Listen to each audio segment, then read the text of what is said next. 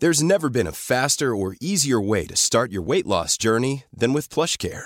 PlushCare accepts most insurance plans and gives you online access to board-certified physicians who can prescribe FDA-approved weight loss medications like Wegovy and Zepbound for those who qualify.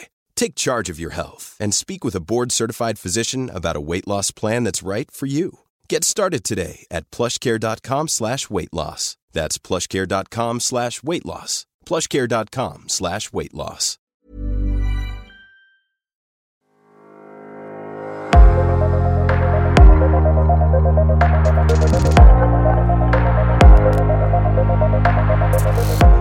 Welcome to the first season of the War on Cancer podcast. This is the podcast where we aim to learn more about life with cancer, both during and after treatment, as loved ones, and how it affects us all. My name is Sebastian, and together with Fabian, my best friend, survivor, and co-founder of War on Cancer, we will be inviting experts and professionals and covering topics that are relevant for everyone that has been or is affected today. Our ambition is to shed a new light on the many aspects of cancer, and we hope that you will enjoy learning together with us.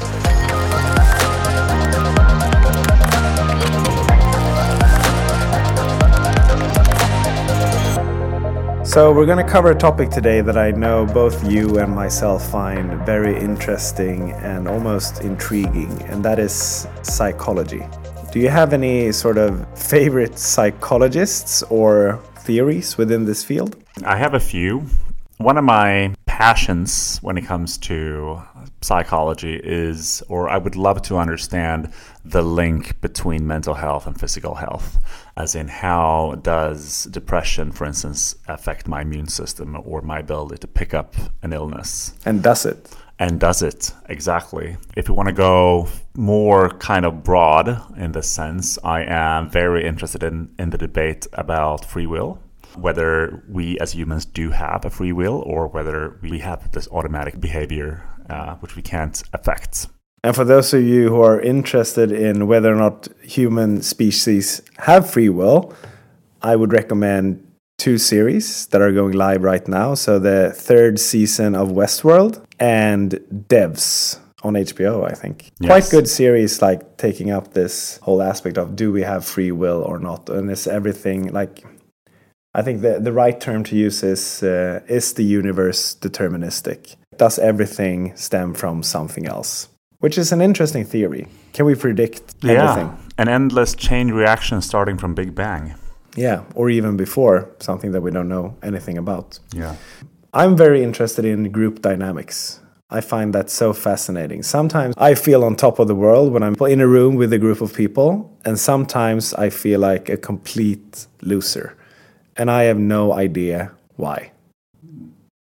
I can relate somewhat to it. Social psychology, and especially group pressure. Yeah, maybe that's what it's called. Certainly interesting. Yeah, but in any ways, this is the topics that we're going to cover in today's episode.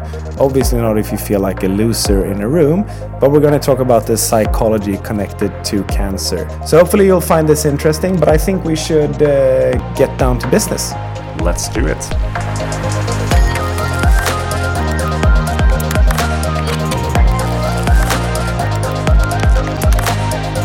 So, in today's episode, we're going to deep dive into the mind and try to figure out what's going on in there, especially in relation to cancer. Is cancer a trauma, and if so, how can we deal with it? How does friends and family get affected when someone gets diagnosed close to them, and how can we together help each other through it? In other words, we're going to talk about the psychological aspects of cancer and how it affects us, and with us here today we have Dag, meaning day in Swedish. Dag is a certified psychologist and has worked with patients suffering from chronic pain and cancer. And as of 2018, he's a psychologist who takes face-to-face meetings, but digitally through the Swedish healthcare app Kry. So a big welcome to you, Dag. Thank you. Do you mind telling us a little bit more about your work at Kry and how it is being a psychologist there? Absolutely. But before I do that, I just want to thank you for welcoming me on this pod. And I also want to show appreciation that you focus on the mental aspects of cancer, because I believe it's a huge area that goes unnoticed.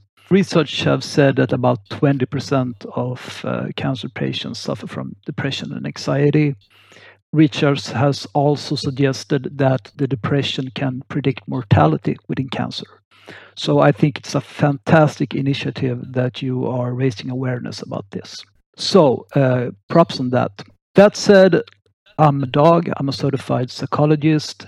I work within primary healthcare, which is the first line of defense the patient comes to. And in the primary healthcare, my relationship with cancer patients consists of patients who has just received a diagnosis or patients who had diagnosis before and they are coming to me in order to help them recover and rehabilitate in life.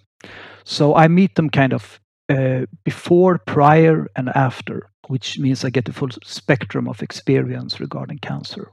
And currently I am working for Kry, which is a digital healthcare provider. And I don't know, do you want me to tell you a bit more about Kry? I mean, I think I know a bit about Kry, and I think you should speak about what Kry is so that our listeners understand that. But it would also be interesting if you could highlight sort of the difference, because obviously you're a psychologist, but you meet patients through a screen, and it would be interesting to hear more about whether or not you think that do you lose out on the human touch, or do you make your services more readily available for people that actually needs them? Excellent questions. Just in order to give the listeners a bit of insight on Kry, we're a Swedish healthcare company, and our mission is kind of to take advantage of the technological advances we made in the recent years and use it in order to make healthcare more accessible for everyone. So we are doing basically what an ordinary healthcare provider do, but we're doing it through internet, through video meetings and such. And regarding your questions, if I think something gets lost in the digital translation, I would have to say no. My first suspicion and fear when I started working for Kry was that something would get lost, but quite the opposite actually, because in this medium, I am invited into the patient's home. We perform the therapy on their turf, which means a lot of their defenses are already lowered. They are more welcoming. I believe they feel more relaxed and at ease. So there's a lot of benefits that actually adds a human touch to it. So I think in general, digital healthcare, which is not restricted to space and time like ordinary healthcare, is the way of the future. So I'm very excited to working with this company. And from my impression, this is also what you are doing with your initiative, War on Cancer, that you are using the modern medium in order for people to use it in a health care setting. I don't know if I made myself clear there, if it was reasonable. No, but I mean, we're utilizing digital in order for people to actually meet and connect with each other. So I guess that's absolutely true. Yes. And I mean, I can just refer to the way that we're actually recording this podcast, since we're all sitting in different rooms and we don't see each other. I think it really allows for you to utilize the senses of listening. It's easier to listen and actually hear what people talk about from some perspective when you don't see them. That might sound strange. I don't know. Even though dog sees his patients through a screen. So it's not really comparable, but I see what you're going for. While eliminating a lot of, I guess, senses, you focus more on the ones that you have. Yeah. Yeah, I guess that's what I wanted to say. Thank you, Fabian. Thank you. And in regard to our topic today, it's very interesting because, as we will getting into a bit later on, the social network, the connection with other people is a huge factor when it comes to dealing with diagnoses like cancer and such. So it's exciting that we are pioneering this new way of connecting and curing people. Certainly, and I'm glad you see the potential in digital health. We obviously do as well. I'd love to go back a bit and ask you about your time as a psychologist within the primary care, because I can't remember therapy even being mentioned to me when I was diagnosed. Was it automatic for all patients that were diagnosed to be treated by you or another psychologist, or was that something that they had to ask for specifically to get access to? May I ask before, at what year was it when you were diagnosed? July 2015. So it was that reason. I have worked at 2 healthcare centers, and this is Kry, and it's my third. And I have to say that what you are describing, that you receive at cancer diagnosis, and the question that you were not even asked if you wanted to talk with a psychologist, it really, really confuses me. It sounds very different from the experiences I have. But to me, it tells me that there seems to be lacking a systematic infrastructure how to deal with these patients. Because obviously in some vårdcentraler or healthcare centers that I'd worked, it was natural that the doctors would come to me, okay, we have said this, I need you to give them a couple of sessions. But you describe a complete different reality.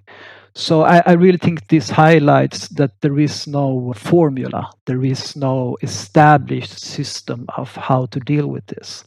Perhaps the reason is I didn't go through the route of primary care to secondary care. I don't think. What I did was I went to the A&E, as in the acute emergency, because I had trouble breathing. And 2 days later, I was diagnosed and in the specialized oncology care. So perhaps I missed one step, because I guess when you go to the primary care, you go there because you experience some form of problem. Either you're tired or you have stomach ache, and then you perhaps it has to do with that. But because I was already with my oncologist, that was sort of almost the first experience that I had. Okay, tell me this then. When you received that diagnosis in that setting, did you feel like that information came with such a shock that someone to talk to would have benefited you, or did you at the moment didn't even think about it? How was the experience for you? The news of my diagnosis came in 2 steps, because I first went into the A&E when I felt I had trouble breathing at a different hospital. So the first experience was that I came in and I got a scan, and during the next 2 days, first I was told that they could see an anomaly in my chest. I asked what that meant, and they said, well, they weren't allowed to tell me.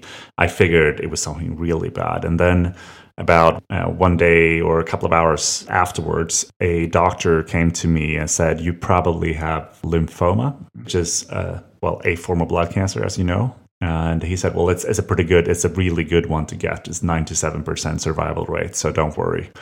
And that was sort of like the first shock of cancer. That was the first time I heard it.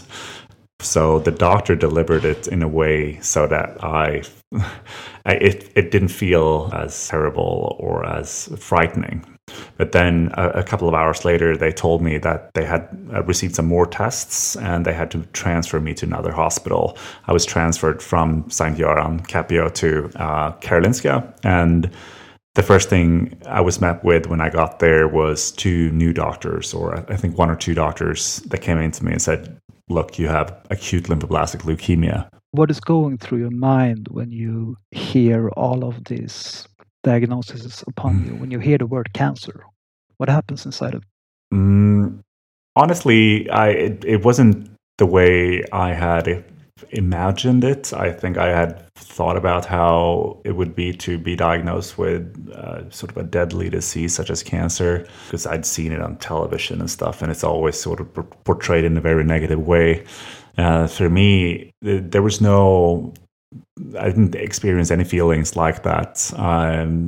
On the contrary, I experienced a form of peacefulness. I experienced a lot of harmony, and quite quickly I felt a form of acceptance that I was not going to live for much longer, because that's all I knew about cancer, was the fact that it meant death, especially blood cancer. So the question about mortality immediately popped up in your mind, and you started assessing how long you were going to live. There was a few moments, because they told me pretty quickly that I had about 60 to 70% chance of surviving. But there was a few moments before that when they had said, well, you have a leukemia.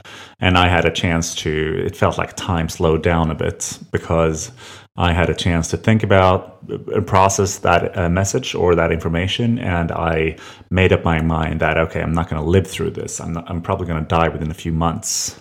And I remember that little moment to be very peaceful. For me, it felt like the first time in my life that I could actually relax a bit and sort of let go and just accept the fact that I wasn't going to live much longer. And I don't think that's perhaps the natural way to react to a cancer. I'm not sure, but it doesn't seem like a normal way to react to a cancer diagnosis. And I've analyzed it quite a lot, and I think it's got to do with the fact that I wasn't really happy before I was diagnosed.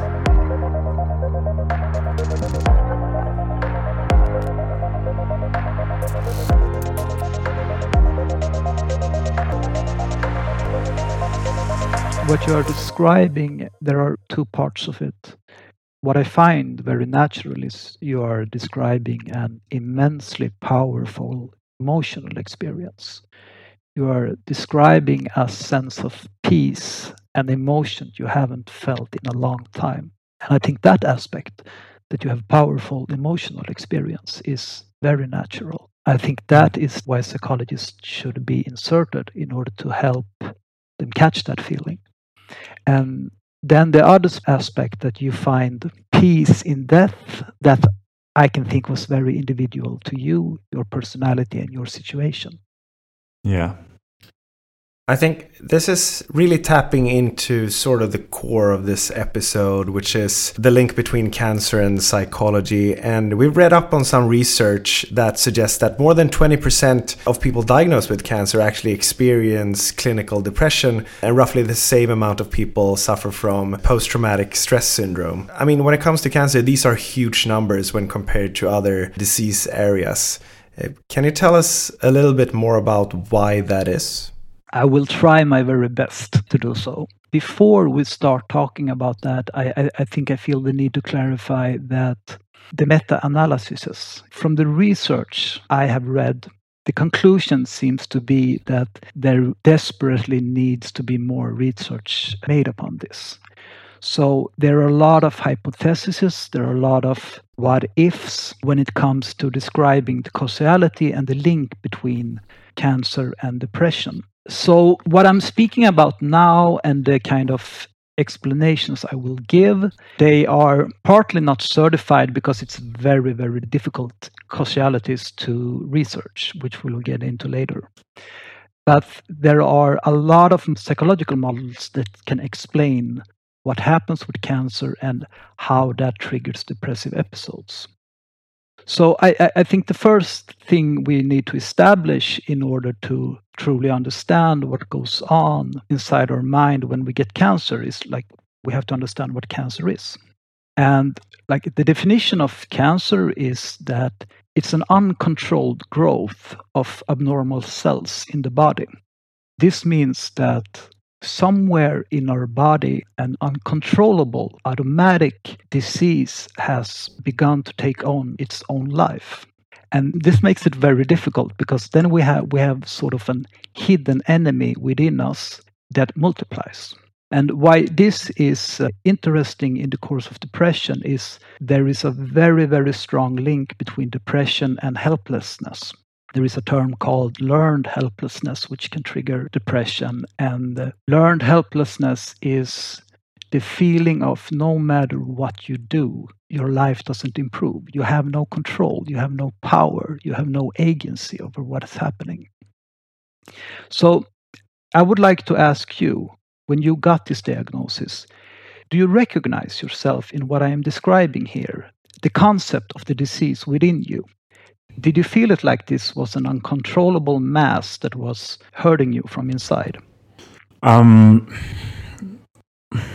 Yes, I did experience it as something, almost a power of some sorts that had come to me for a reason, and that was sort of living on its own. So I can relate to what you're saying. I'm not sure whether I experienced a sense of helplessness in that sense, because I'm a believer. I mean, I refuse to believe that there's nothing I could do whatsoever to survive this. I mean, I felt personally that there must be a link between having a positive mindset and survival. There must be a link between what you eat and survival, as well as, physical exercise. And so I didn't experience helplessness in that sense. I was confident that I could alter, through my own actions, alter the likelihood of me surviving this.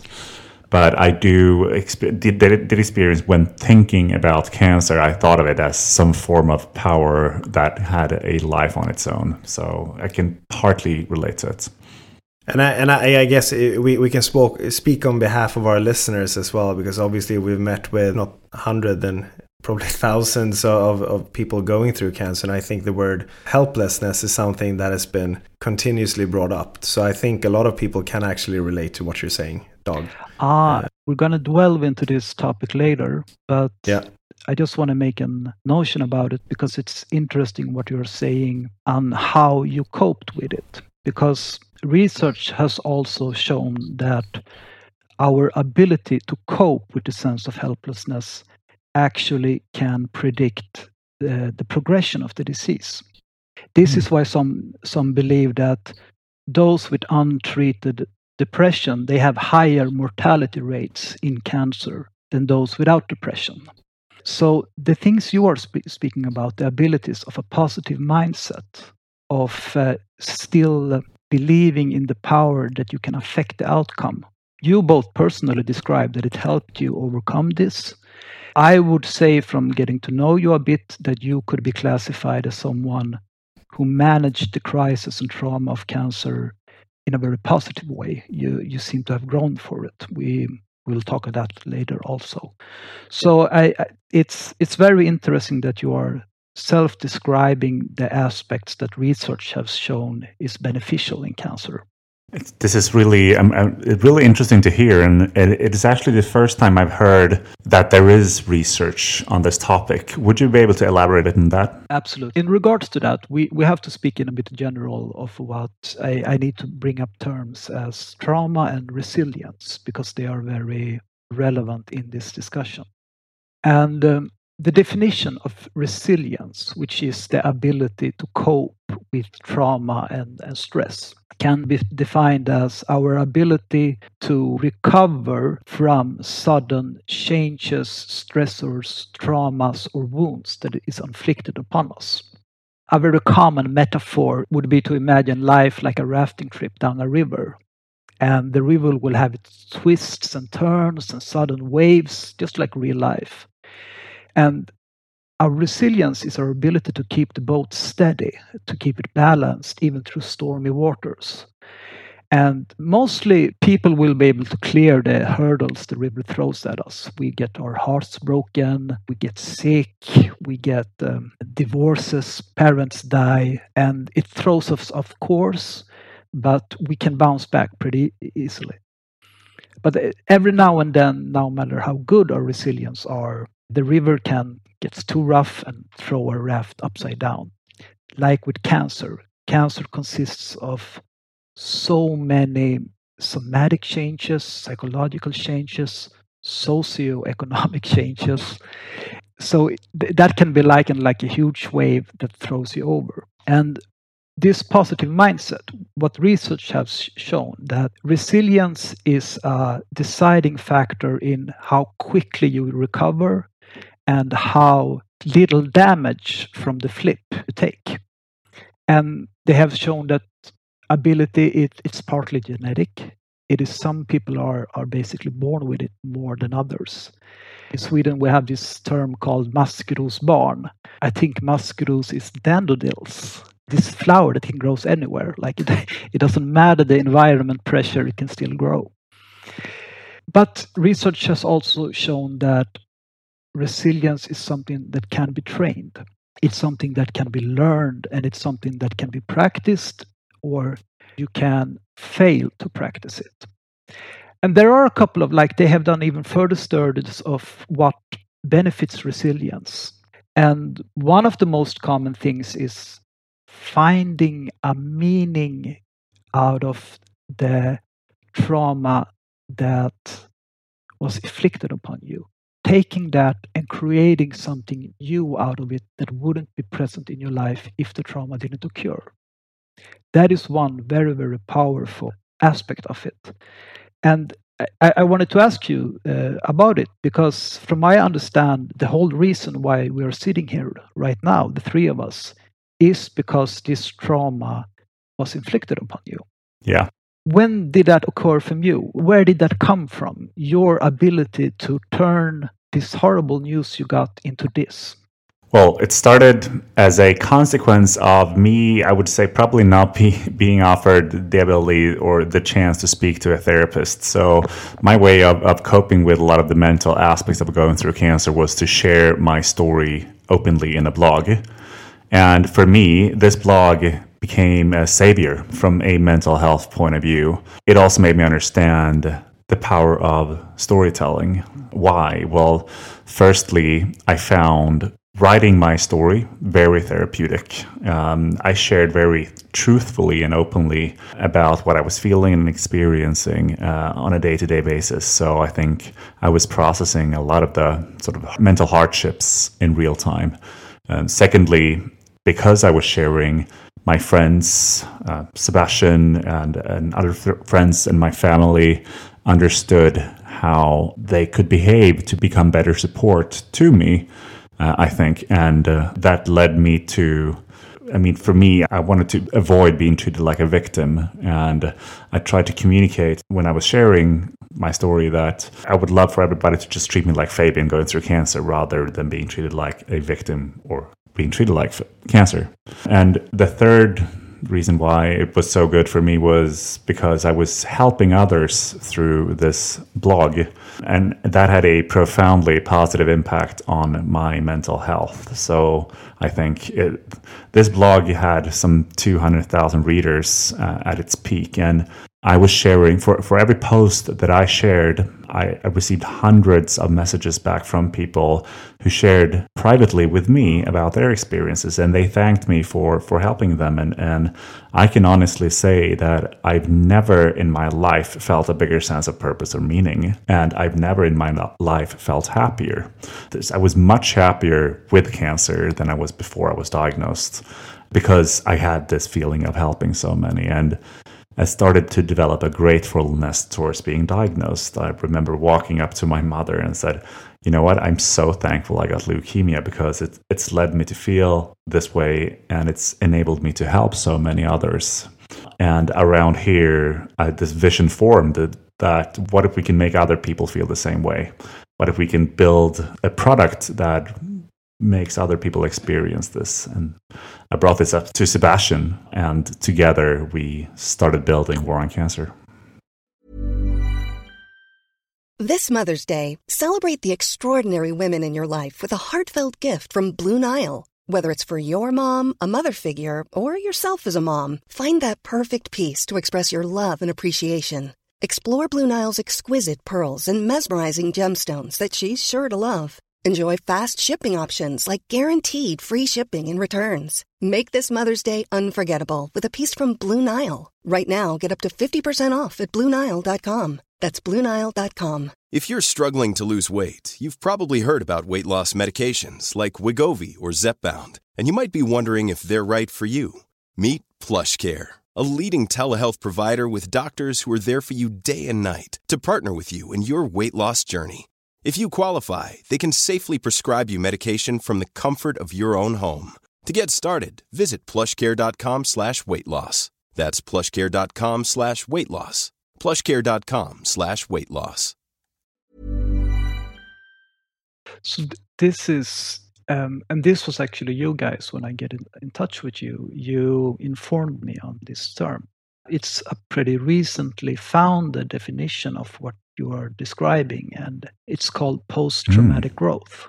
And As I said before, the definition of resilience is our ability to bounce back from an offset and back into our regular life. Why they created this post-traumatic growth definition, it's kind of new, was because when it came to things like cancer and other things, there really was no going back to how it used to be. That was out of the question. It was more about creating something entirely new.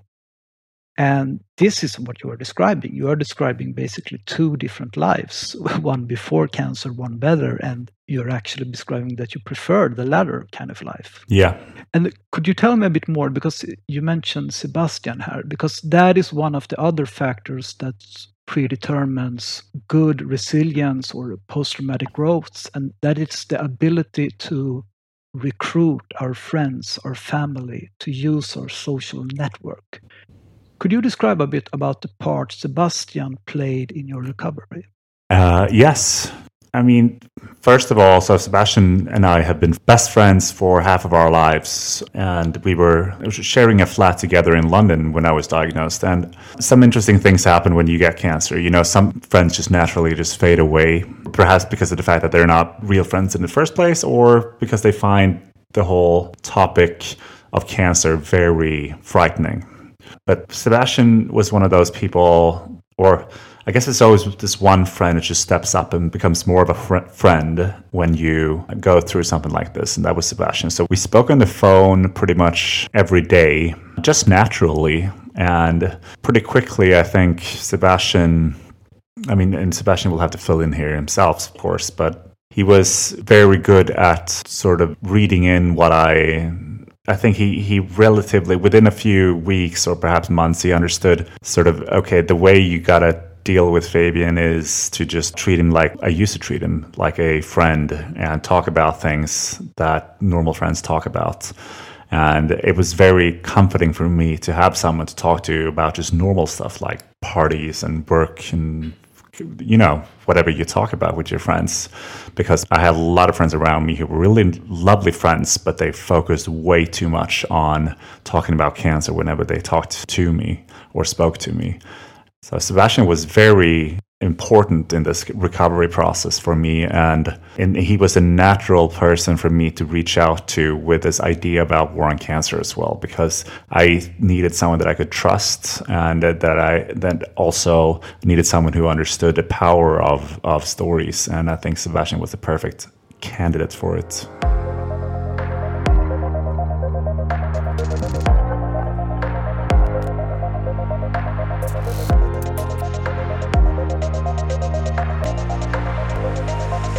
I often get the question, both by cancer patients and by relatives to cancer patients. The relatives ask, how should I act? What should I do? What should I focus on in order to support the person the most?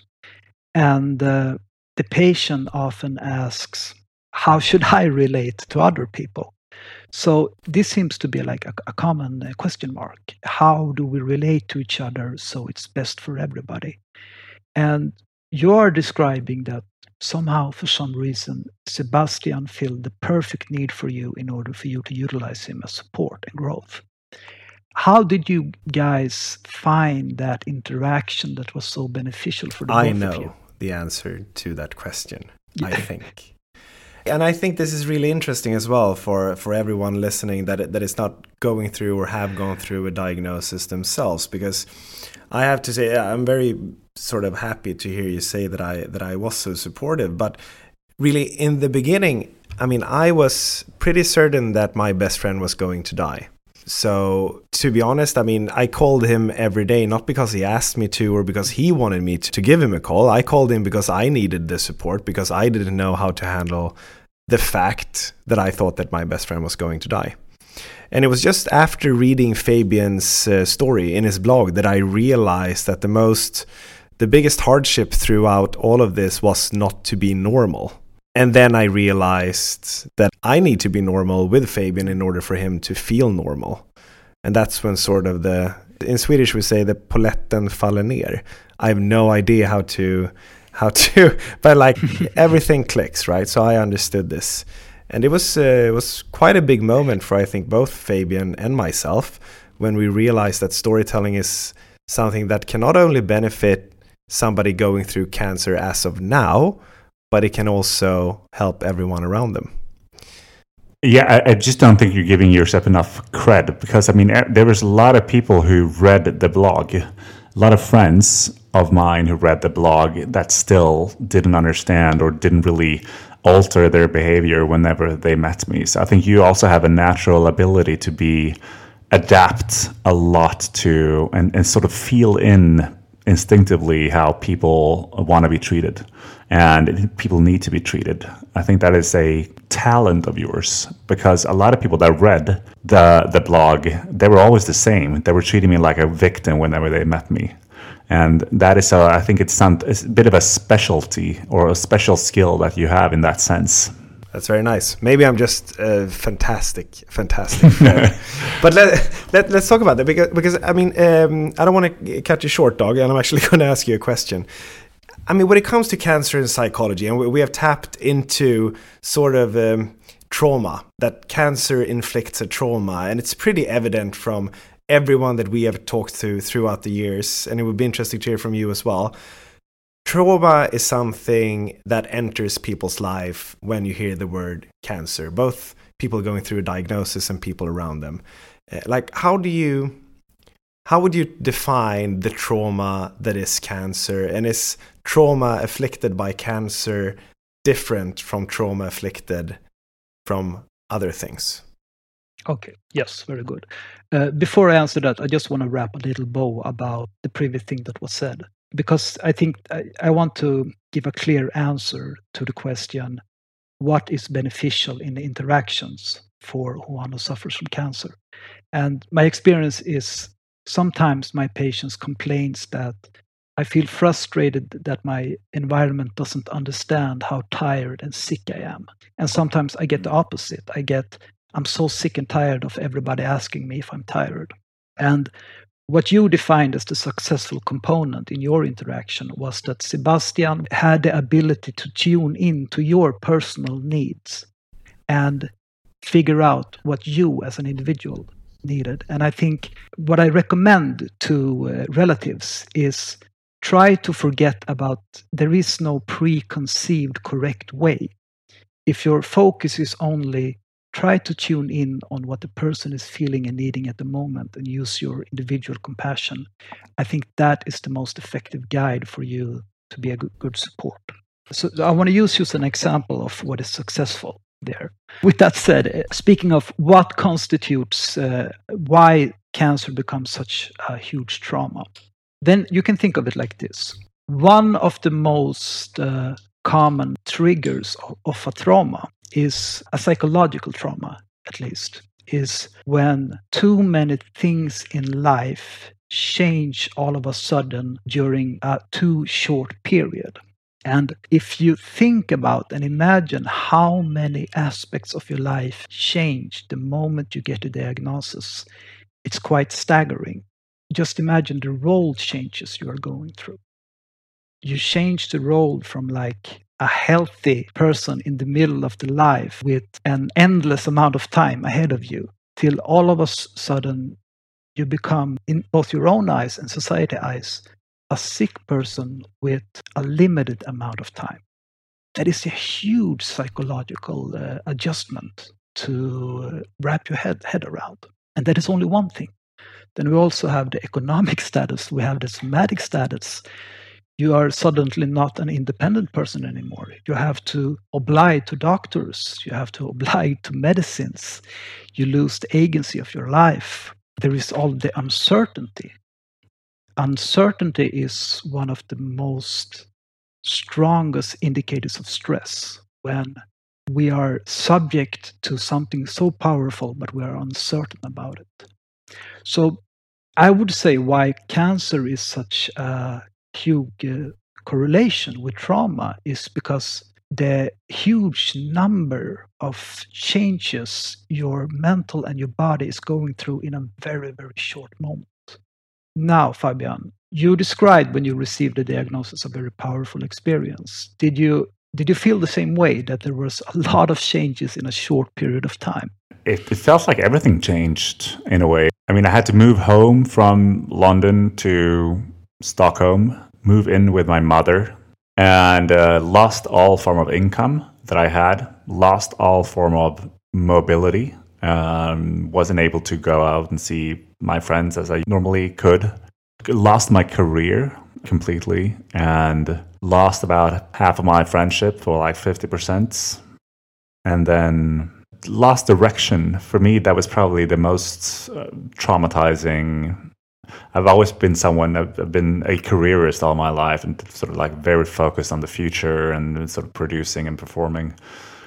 Moving forward, and for the first time in my life, I could no longer see a clear path for myself, and that was frightening for me. I think one of the first questions that I asked to the doctors was, will I be able to work? And because that was the most important thing for me, especially back then. Yes. I think you can draw a parallel to what research has shown happens with athletes, professional athletes who suffer a damage, an injury, and they can't perform their sports anymore. And everything they have built their life around, their self-identity, their goals, their priorities, all of a sudden that is gone within a couple of days. And almost everyone, one of them suffered an enormous clinical major depression, because all of that was of valuable is suddenly lost or uncertain. And what you described all the components of your grown-up life, like all your direction was stripped away from you in a matter of days. So I think it has a lot to do, not just with the disease itself, but the implications of disease, of your goals, of your values, and your ability to live the life you wanted to. But then we come into the question of, when are you supposed to seek help? Professional help, that is. When is it no longer enough to call your best friend or to call your parents or to sort of wait it out? What are the telltale signs for when you should call DOG, a certified psychiatrist, and ask for help? I think it's. I am biased. I think everyone should call me. Everyone should have a psychologist at all times. But more specifically, I think it should be included in the cancer treatment, that you should be offered a psychologist. I do believe there are a certain amount of people like Fabian, you're a living proof of it, that can manage to cope on their own. I think there are rare cases. But I would say, from what I understood and what I spoke with my patients, one of the most difficult things with mental illness, depression, and cancer is you are not sure what is psychological and what is somatic. You are not sure what is tiredness and depression, and you are not sure what is actually your body saying no. And it's a difficult thing, because one of the most effective treatments for depression, it's called behavior activation. And behavior activation, if I'm going to simplify it a bit, it means that you identify depressive behaviors, like isolating yourself, sleeping too much, not taking care of your hygiene, such things. And you replace them with non-depressive behaviors, such as taking walks, walking with people. But the premise for that to work is that the new behaviors actually have a positive effect on your mood. But if you have cancer, that is not always certain. It is not always certain that going for a walk might make you feel better, because it might be pushing your body to what it's not needed. And I think in those cases, when you are feeling confused about what is right to do, how should I live? When you're confused, then I think it's the most important thing that you reach out to a psychologist who can help you discern what is what, who can help you make a plan in order how to recover parts of your life that you still can manage. Is this something you have heard when you have spoken to cancer patients? A bit of confusion of how should I live? What should I do? What is right for me? Definitely. I think that is one of the most common questions that we have encountered when we speak to patients is exactly that. What should I do? What is right? And how should I live through this? Yeah, I think it's pretty common that things like the questions that we get and the answers that people would like to have are binary. They're binary. They want yes or no answers to questions about what is good and what is bad. And it's pretty obvious when talking to academics and doctors and now psychologists that I guess it depends on who you are and what you have gone through and your physical and mental abilities at the time, which can also change over time, I guess.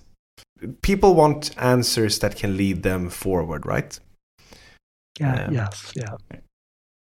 And I think even if you reach out, even if you get a psychologist, you get a doctor, the problem is the doctor or the psychologist is never going to be able to give you that proper binary answers. We don't have the technology or insight yet. So what you speak about, like in order how to cope with this, and this is kind of relates to how patients with chronic pain lives, is that you need to develop a sort of adaptive, exploring mentality about what you can achieve.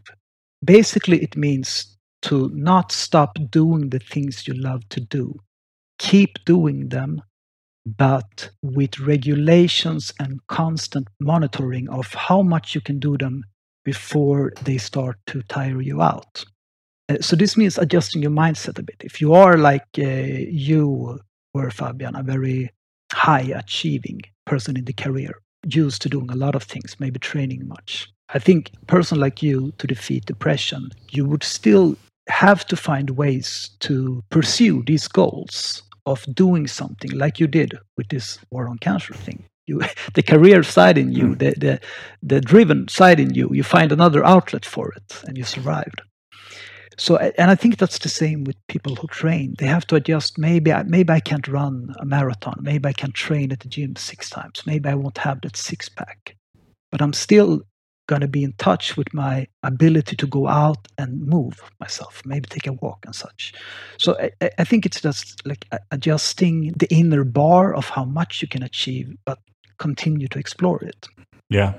And that is something a psychologist can help you with. It can help you structure, okay, you can try this, see how it affects you. You can try this very much. And did you have to sacrifice anything great that you couldn't come back to, Fabian? I can definitely relate to sort of channeling in my careerist mindset into the blog. For me, it felt like sharing. So it felt like a job for me. The blog was my reason to get up each morning. I centered my life around those posts, images that I would take, sort of having a storyline, or not a storyline, but having a sort of like an idea of what to write. And sort of around it was also quite a lot of sort of journalists that called, because it became quite hyped in the beginning. So it worked perfectly for me, sharing that blog. And I think that I probably compensated, or the careerist part of me was really satisfied. But I think the biggest sacrifice that I made or had to make was this feeling of freedom, the feeling of not being able to move about, the feeling of not being, sort of being locked in my mother's apartment in the wrong country. For me, it felt like the wrong country because I was in Sweden and wasn't supposed to live there. That was, for me, the biggest sacrifice, and that was depressing. And this brings us to one of the third core concepts of good resilience, which is acceptance.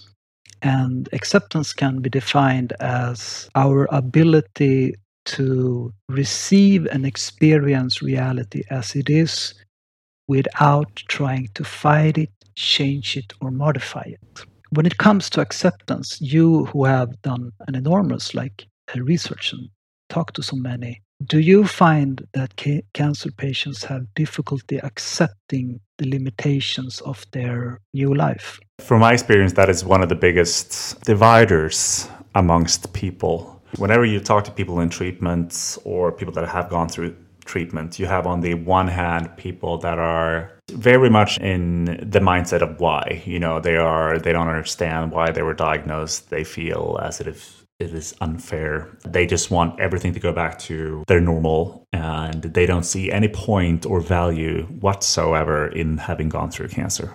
And then you have the other group of people that they grow from it or grow out of it. They see a purpose for them being diagnosed, and they have fully accepted that they have been diagnosed with cancer. And what we're hoping to do with the War on Cancer app is to, from using the app, enable more people to lean into the sort of acceptance camp rather than the non-accepting camp. Did you feel that, because this is an interesting topic in itself, the making sense out of the storytelling, the writing, did you feel that the writing, did it help you with your acceptance? Did it help you accept the pure bad parts of cancer? Yes.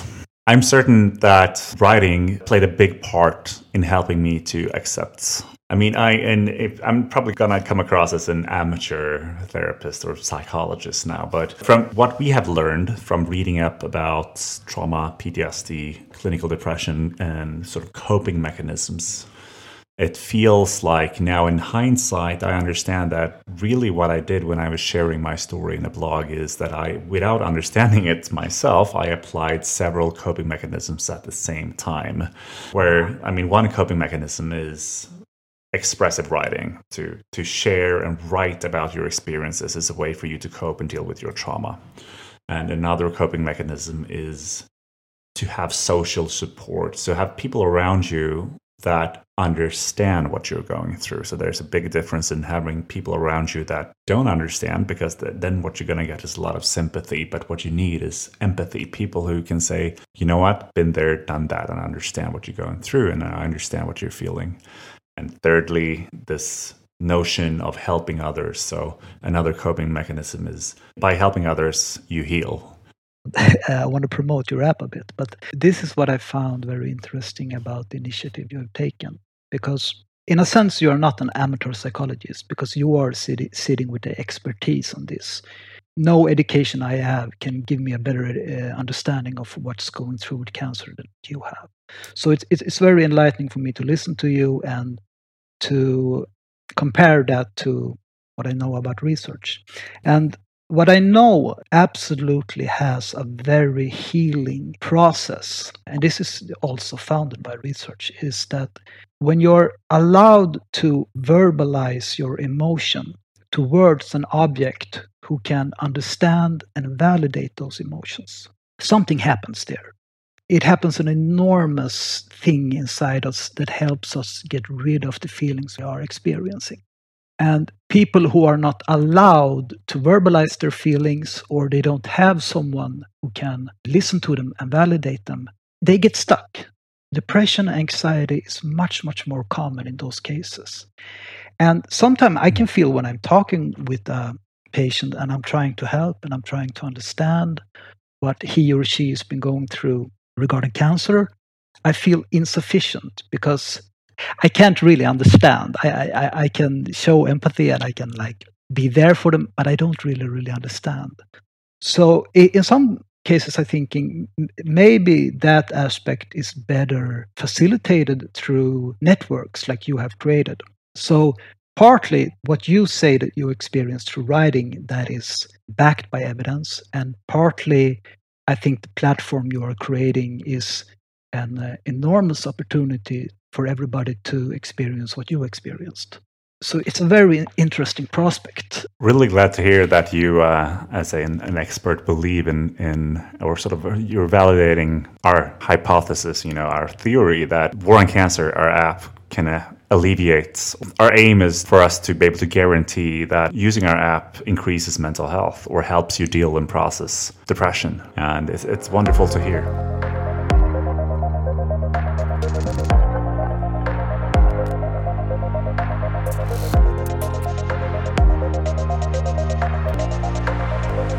So for the people listening, we've been talking about sort of clinical depression and PTSD. And from your experience, Is this something that therapists, you're pointing to research, but would you say that therapists or psychologists are sort of aware of this? And are patients informed about this? And if so, are they done so adequately? I would say that every clinician, even doctors and nurses, they are to somewhat degree trained to handle crises. And the idea is that every healthcare personnel should be able to emotionally handle this kind of conversation that can occur when you talk about cancer. Then I also believe it's a question of how much you implement it and your personal proficiency within it. Yeah. So this whole talk about PTSD and clinical depression might come as a shock. And some of you might wonder, do I have PTSD right now? If I've been through cancer a couple of years ago, am I affected? What are your advice here, Dag? What should you do if you're worried as someone who's been through cancer? My primary advice is that is not something you should try figuring out on your own. There is no reason whatsoever why you should be responsible for figuring that out by yourself. And especially not now when getting in touch with psychologists and doctors are so much easier. That is a very, very good cause, just to contact a psychologist. I want to help with understanding if I still have any symptoms of this. How much remains? Because it can be basically impossible to figure it out from yourself. You have confirmation bias, you see it from within. So I would say there, don't worry about it too much. Just contact a physician or a psychologist. Use the apps that are available, and you can get help with it within half an hour. It's what we do. It's what we're here for. So utilize the healthcare system. Take what you can from it. It's your tax money. Unless you're from the US. Unless you're from the US. Exactly. And with that, Dag, we have to unfortunately start rounding this podcast off. But I would like to ask you another question, and that refers to normality, or whatever normal is. After or during a cancer diagnosis, is there any normal to go back to, or is normal very subjective? I just want to hear your quick thoughts on that. Of course, I have to generalize because cancer can have such wide effects. But if your mindset is, I want to get back to normal as quickly as possible, I think that mindset can be a hindrance. Because that means you are constantly going to compare the now with the past. This is something we call comparison thinking, and it's connected with being a bit dissatisfied with the present, because you always remember the past through a rosy tint, a glaze. So if you want to practice resilience, I would suggest that the question in your mind should be, what can I create out of this? What can I make of my life that I hadn't done if this hadn't happened for me?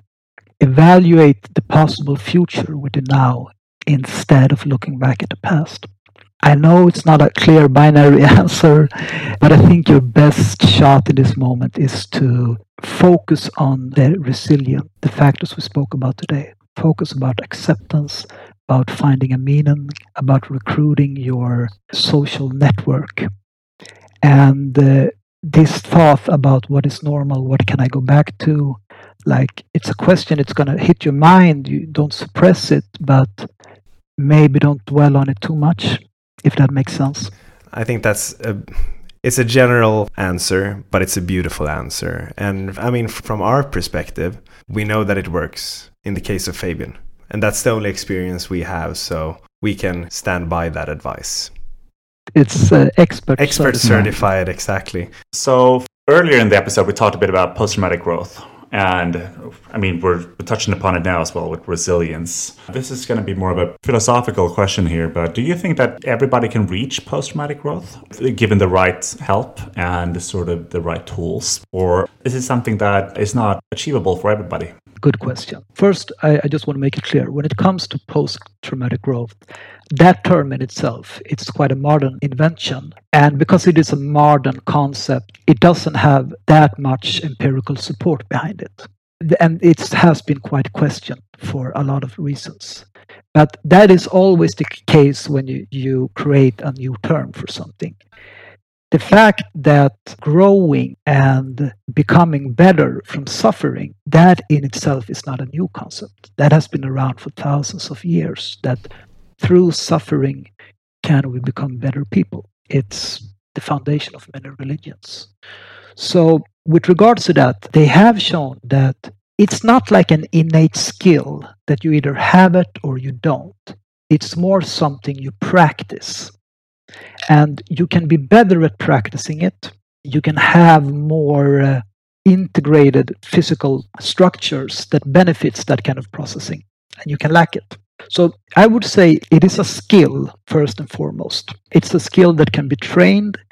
It's a skill that you can choose to practice, or you can choose to abandon it. So that means you can be the most proficient person in the world, but if you succumb to depression and cancer, and you stop fighting, and you stop doing the things that is important, you have the ability to resilience, but you don't use it. And quite the opposite. Those who are not maybe trained or raised in an environment where they are taught to believe in themselves and that things can go well, they can learn it through the correct help and guidance. So it's a kind of a mix. Some people have easier for it, but it's ultimately up how you use the ability of resilience or post-traumatic growth. The research, it says you don't experience post-traumatic growth just by experiencing trauma. You achieve post-traumatic growth through experiencing trauma in a certain way. Does that make sense? It does make sense. And I think that is very encouraging and motivational to hear that it is something you can train, that is a skill. You can do something about it, yes, essentially. Yes, it's within your power. You have the agency still. And I agree, it is a empowering message. And with that, Dag, thank you so much for being on today's episode of the War on Cancer podcast. We've learned quite some new things today, and we hope our listeners have too. If you want to speak with Dag, you can find him on the Kry app, I guess. Is that how you do it? Yes, yes, absolutely. Wonderful. Thank you. Thank you very much, Dag. Thank you for having me. Next week, we will invite Melissa Moger, a person that can answer one of the most debated questions in the cancer community. Is sugar good or bad? Or is this perhaps not a binary question? Melissa comes from a background of being a nutritionist and is now a public health engagement manager at the World Cancer Research Fund in the UK. We will cover the topic of nutrition, exercise, and focus on debunking some myths and getting down to facts. One thing I know is that I want to know more about bacon smoothies. If you do too, make sure to tune in next week. If you want to learn more about our guests, go to waroncancer.com, and as always, you can find both myself and Fabian on the War on Cancer app.